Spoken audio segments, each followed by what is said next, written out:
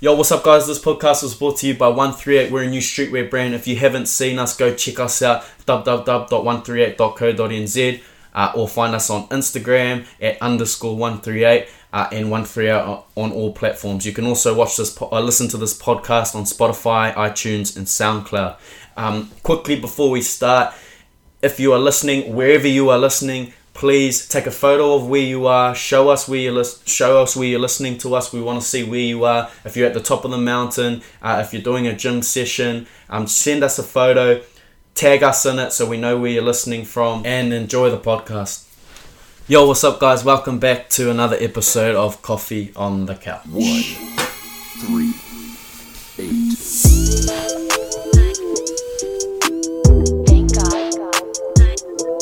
Basically today we're just going to be running through something that came to mind over a couple recent posts, and it is why haters are good for business. And it's going to be short and sharp. I'm basically just going to get straight to the point. One of the reasons why haters are good for business is that they attract attention to your company, or to yourself, whoever you are, if you're a self-branding person or even if you're not. Haters help you attract attention. So what I mean by that is if someone comments on your Instagram post, the way the algorithms work is that the more comments that post gets, Instagram thinks that it's more useful, more entertaining, and so they put it in front of more people. So it helps. And if a conflict starts going, people go back and forth on your post. That helps. So haters are actually good in that sense. But also, it gives you an opportunity to show your character, and obviously something that I talk a lot about is that I try to be a transparent, open and genuine and be myself, and 138 is sort of a reflection of myself. And the way I react to things and what people see, how I react to things and how people see that, is it shows my character. The person that I am, and it gives me an opportunity to do that. I was listening to the ICE Project, and he talks about this 90-second chemical reaction, and basically when something is said to you, or if you see something that affects you emotionally, in the first 90 seconds a chemical reaction happens in your body where for 90 seconds you feel, if it's hate, you feel aggressive, angry, whatever it is, for 90 seconds, and then anything after that, that's on you. So that first 90 seconds, chemical reaction, human reaction. After that, that's your personality. So if you are still feeling angry after 90 seconds, or if you're still feeling hurt after 90 seconds, that is something that can be completely worked on by you. It also teaches you how to deal with hate, and this is sort of going back to what I talked about before, but being able to separate your emotions and don't let it become personal. So something that I look back at now, there was a post where I had about, like 95% of people were positive about it, and maybe 5% weren't, thought I was doing the wrong thing. But anyway, I got quite upset about that because I thought I was doing a really good thing, and the way I reacted to it is I put a post on our story saying, if you remember, we don't stand for keyboard warriors, neither should you, basically exposing them. And I look back at it now and I'm disappointed with how I reacted. And I guess it's very easy for you to, obviously you have an emotional connection with something you own. I own 138, I built it from nothing. So things to do with 138 affect me emotionally, they do. But I'm getting better at not letting it become personal. So if I look back at that now, I feel really bad. And one of the reasons why is, if you listen to Gary Vee or Adi Savia, they both talk about a lot about, I'm assuming Adi got it from Gary Vee, is that someone has to be in a really bad place to stop scrolling on the Instagram and find something hurtful or hateful to comment on your post. For them to actually stop and do that, they must be in a really bad place themselves, and you got to feel sorry for them in that sense. So, and I don't mean like a dick sort of way saying I feel sorry for you, you're a hater. I literally mean like you actually have to feel sorry for them because they actually might be in a really bad place themselves, and that's what's making them sort of let it out. You talk about, or you hear about kids who are bullies are actually bullied themselves in some way. So it's almost sort of like that.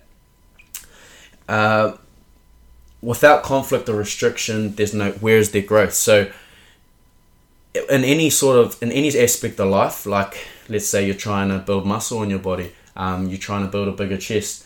How do you do that? You pump weights. Weights is restricting your muscles. Conflicting. That is how you grow. And same with every other aspect of life, including this. How are you supposed to grow your character, your personality, and your business when you're not having anyone come back at you? And maybe they are right. So instead of actually just taking it emotionally and throwing it to the side, or just saying thanks, I'll keep that in mind. Actually see what they're saying and be like, maybe they are right. Like maybe I can actually take that on board.